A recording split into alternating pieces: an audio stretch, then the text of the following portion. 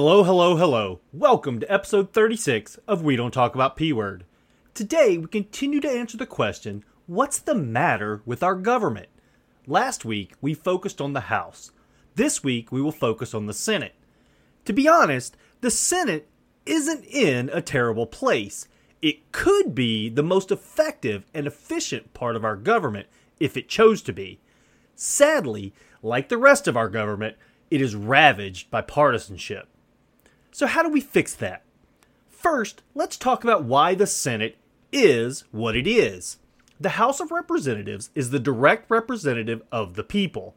I mean, it's in the name, right? The Senate is a little harder to generalize. At its founding, the Senate was the direct representative of the states. This is still mostly true, but the way we changed their election in 1913 made it less cut and dry. Before 1913, senators were appointed by the legislators of the state they were from. Now, the people elect the senators. In theory, this change makes them more likely to favor the state's citizens over the state's government. It makes the Senate as much a representative of the people as the House. What keeps them separate is that senators are elected at large and limited to 2 per state. Since there is an equal number of senators by state, they still represent the state at large. Now, they are not beholden to state legislators, but to their people. You could even say it is now more in line with democratic values. The biggest and most obvious difference between the two is, of course, the number in each house. This allows them to fulfill their original constitutional purpose. One house represents the population of each state. The other represents states equally. Both must come to a consensus to pass legislation. There are other, often overlooked differences that are just as important. Those differences are age requirements, length of terms, and citizenship requirements. Today, one might look at those requirements and think they are arbitrary. They were not. For those who may not know, the Senate requires you to be 30 years old and a 9-year U.S. citizen. Their terms are 6 years. The House requirements are 25 years old and to be a 7-year citizen. Their terms are 2 years. Check out episode 21, Agreement or more importantly Compromise, for more information. Understanding why the term, age, and citizenship requirements aren't arbitrary is important. It helps us understand our founders' intention with the House and Senate. Some of what I'm about to tell you may make you laugh.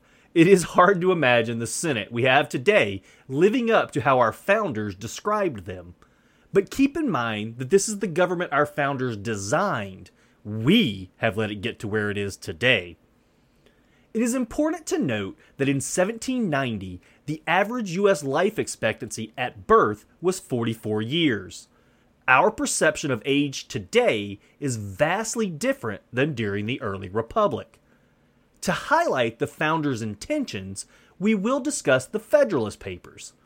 The purpose of the Federalist Papers was to sell the Constitution to the people.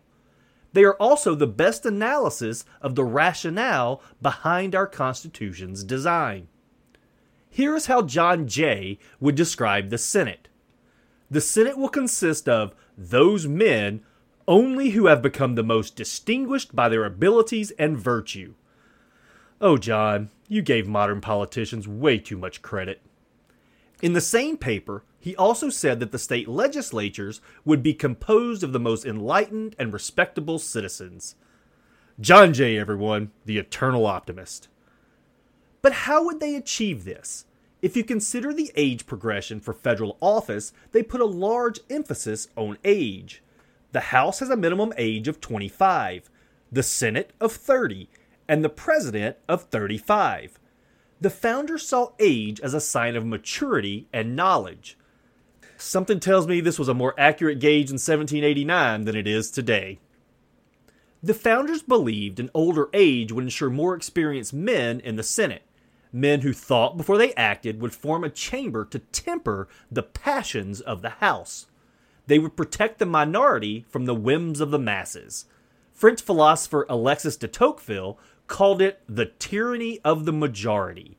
This is also why the responsibility to approve treaties was vested in the Senate, and only the Senate.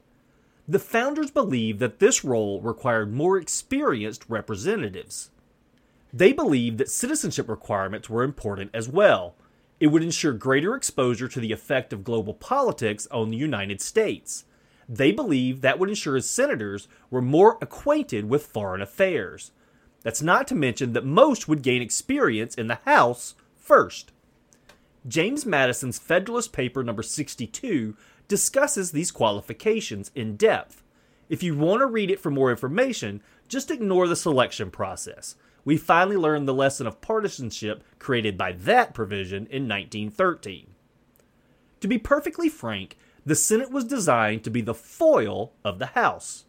The opposite is also true. Remember, when no one is happy, you've done governance right. The founders described the House as the most passionate chamber. They described the Senate as the deliberative chamber. In both, these methods of governance were encouraged. The House acts on the impulses of the American people.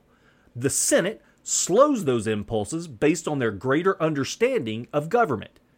This is why their term lengths are so different. The Senate, in theory, will have more experienced statesmen. The House will ebb and flow with the whims of the people. A representative's influence is very limited. They only have 2 years to achieve their agenda. In theory, that is because they are the least experienced. Consider the House the 1789 entry-level position of the federal politician. Lack of qualifications plague the Senate in general. The people rarely select their senators based on qualifications or knowledge. That applies to the House too, for that matter, but that is a little more forgivable. The people base their selections on passion, which is usually based on partisanship. Now, I'm not suggesting we return to a time where state legislators choose senators. That was also a terrible idea and contributed to our hyper-partisan state. But electing based on passion doesn't mean that the Senate can't or shouldn't remain deliberative. Deliberative means carefully considered. I'll even accept the idea that being deliberative means slowing things down. Deliberative does not mean ineffectual, which is what our Senate has become. As I said earlier, the Senate is not in a terrible place. With one simple change, the Senate could be the great defender of American democracy. It could be the great equalizer, if you will. This one change could have a domino effect, making the Senate much closer to its original purpose. With that bold claim, let's talk about the filibuster. First, let's talk about the origins of the word filibuster. It is not what we saw in Mr. Smith Goes to Washington. It was not a tactic for political obstruction. Well, not in the way you would think. Not at first. Filibustering was a movement in the U.S. in the 1800s. Filibuster referred to, for lack of a better term, pirates. These pirates did not sail the seas seeking plunder. Their goal was to spread the manifest destiny of the United States, whether the United States wanted them to or not. Filibusters would, without government consent, infiltrate small countries and attempt to assume power. Some had the goal to cede these nations to the United States. This was common in the Caribbean and Latin America. Some historians even blame the South's secession on the filibuster movement. If you listen to our series on Hawaii, there are filibusters present there as well. I didn't refer to them as such as to not confuse. This doesn't mean that filibusters were not used in government. They just weren't called that yet. The first session of Congress saw its first speech used to delay action. Senator William Maclay of Pennsylvania wrote of it in his journal. The design of the Virginians and of the South Carolina gentlemen was to talk away the time so that we would not get the bill passed. In the beginning, there was no way for the Senate to end the debate over a bill. Later, the previous question motion was used to end debate. It was introduced by Thomas Jefferson in his 1801 Congressional Rule Book. It forced a decision on a Senate vote by a simple majority. The history and purpose of the previous question motion is confusing. It is even different based on the historian you read. So, I won't spend much time on it. It was rarely used and removed from the Senate rules by 1806. It was at the suggestion of then Vice President Aaron Burr. The House, who at the time allowed unlimited debate, kept the previous question rule. Before the Civil War, most senators followed the guidelines set out in Jefferson's rule book, which stated, "No one is to speak impertinently or beside the question, superfluously or tediously." The term filibuster became synonymous with obstruction tactics around 1850. During this time frame, Northern politicians tried not to alienate Southern politicians, while Southern politicians worked in vain to protect slavery. Only 6 recognized filibusters can be found in Senate records before 1863. The first successful one occurred in 1837, but by the 1880s, filibusters had become commonplace. This doesn't mean the filibuster was popular. There were several failed attempts to reinstate the previous question rule. The filibuster debate came to a head in 1917. In the lead up to World War I, a bill passed the House to deter German U-boat attacks. It would arm U.S. merchant ships for defense. A filibuster at the end of the Senate session killed the bill. President Woodrow Wilson wasn't happy. He called the filibuster the act of a little group of willful men representing no opinion but their own. Senator Robert La Follette of Missouri was ultimately not recognized to speak. The time to the session's recess ticked down the same, and his would-be speech was entered into the record. He made some excellent points, and the session ended without passing the bill. Unfortunately, history would make his points moot. The infamous Zimmerman telegram was verified on March 3rd, the day before the session ended. The final straw came when German U-boats sank 3 American ships. A little over a month later, on April 6th, the United States would declare war on Germany. The incoming Senate, elected in November, introduced the cloture rule, known as Rule 22. Rule 22 creates a method to end debate by invoking cloture. To invoke cloture, a vote must pass by a specific threshold called a supermajority. This threshold was originally set at 2/3. Today, a 2/3 supermajority would be 67 votes, depending on the quorum, of course. Its first successful use would end the debate on the Treaty of Versailles, which would end World War I. Over the years, the threshold in legislation that requires cloture have changed. In 1975, the threshold was reduced to 3/5, making it 61 votes. It remains that today. Filibusters remained unpopular for quite a while. Since 1917, 2,700 filibusters have been invoked. Of those, nearly 2,000, or roughly 74%, have been since 1999. Nearly 700, or 24%, came between 1969 and 1999. If you're doing the math, that only leaves 2%. Between 1917 and 1969, only about 50 filibusters were invoked. For just over 50 years, they averaged roughly one a year. The truth is that there were many sessions with none. A session is 2 years long. Only 4 sessions had more than 4. They never had more than 7 filibusters in a single session. Compare that to the last 10 years, where we've averaged nearly 133 a year. We are 9 months into this year and have already had 90. It is important to note that there is nothing unconstitutional about the filibuster. The Constitution gives the Senate complete autonomy to make its own rules. It also outlines specific things that require more than a majority vote.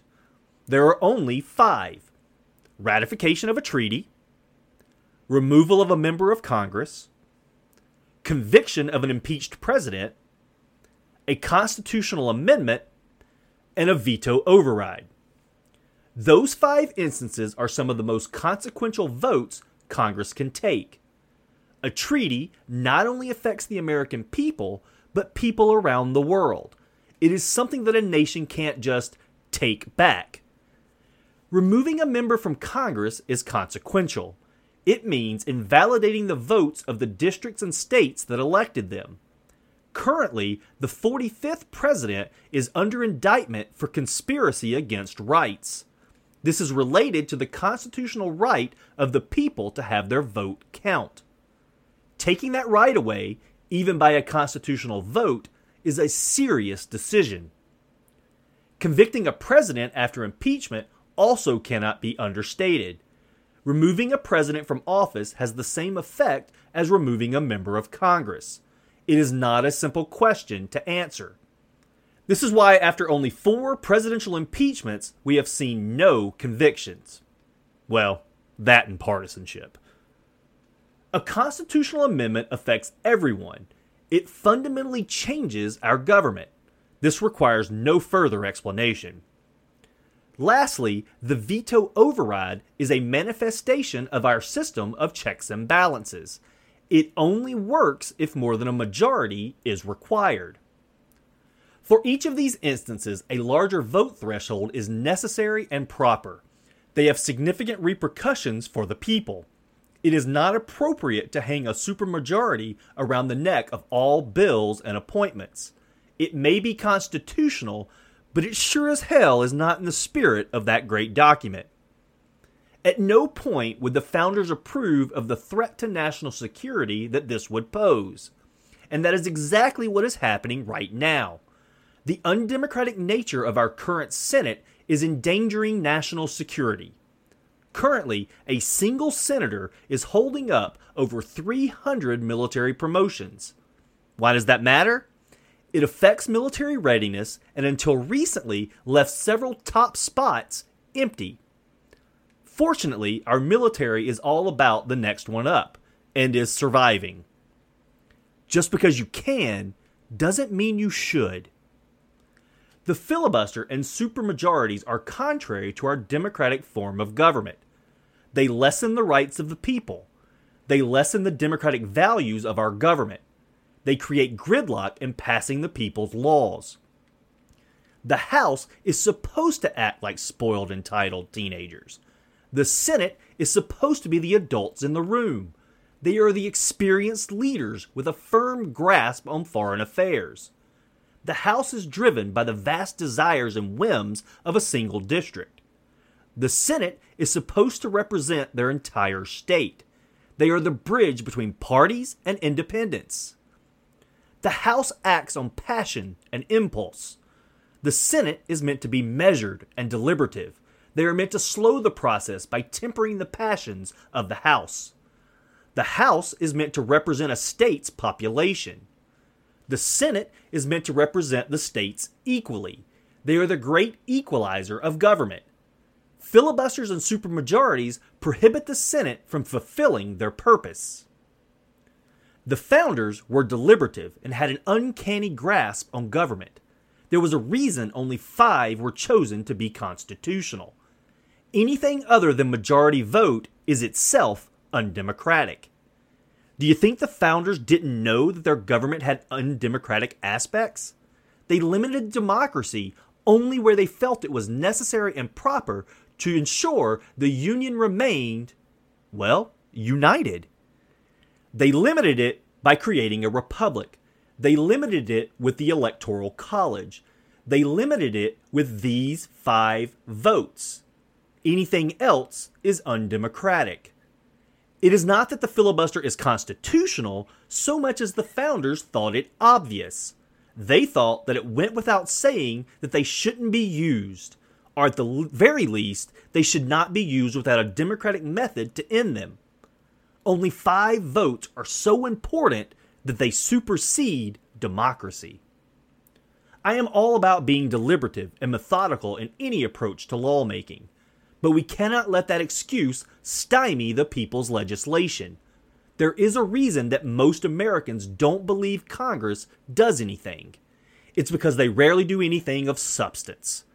Doing things of substance need supermajorities, or in my opinion, bad faith loopholes.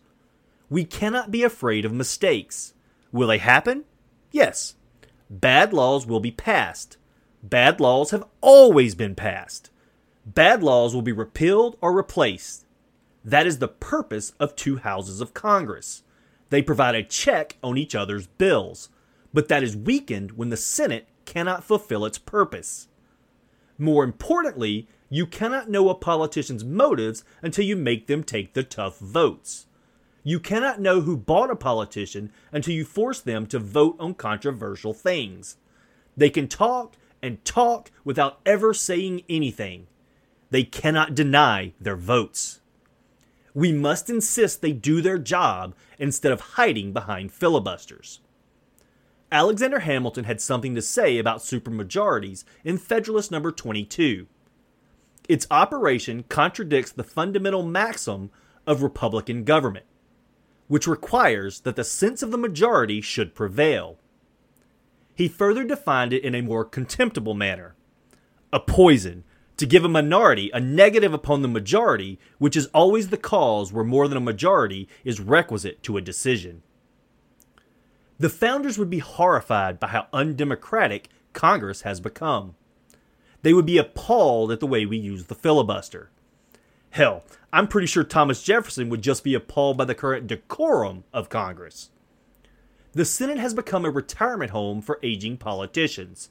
They get to sit around, get paid, and look important while doing nothing.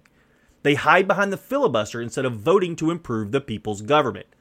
They hide behind the filibuster and blame their dysfunction on the other party. They hide behind the filibuster so they don't alienate those that bought their vote. It looks like filibusters are still pirating to this day. Pirates are obstructing the people's government. Pirates are holding the people hostage. Pirates are enjoying ill-gotten gains, not from plunder, but from those who buy their vote. It's long past time to sink their intentions. We can only do that together. We can only do that with one voice. We can only do that by reminding them who they work for. We the people are the power. Thank you for joining me on episode 36 of We Don't Talk About P-Word. Next week, we'll continue to ask the question, what's the matter with our government? We'll be taking a look at the unelected branch. Please head over to www.talkpword.com and subscribe to be reminded when new episodes drop. You can also like, follow, and share on X and Facebook to stay informed about new episodes. Any questions or comments can be directed to talkpword@gmail.com. Until next time, qui custodiet ipsos custodes. Populus facere.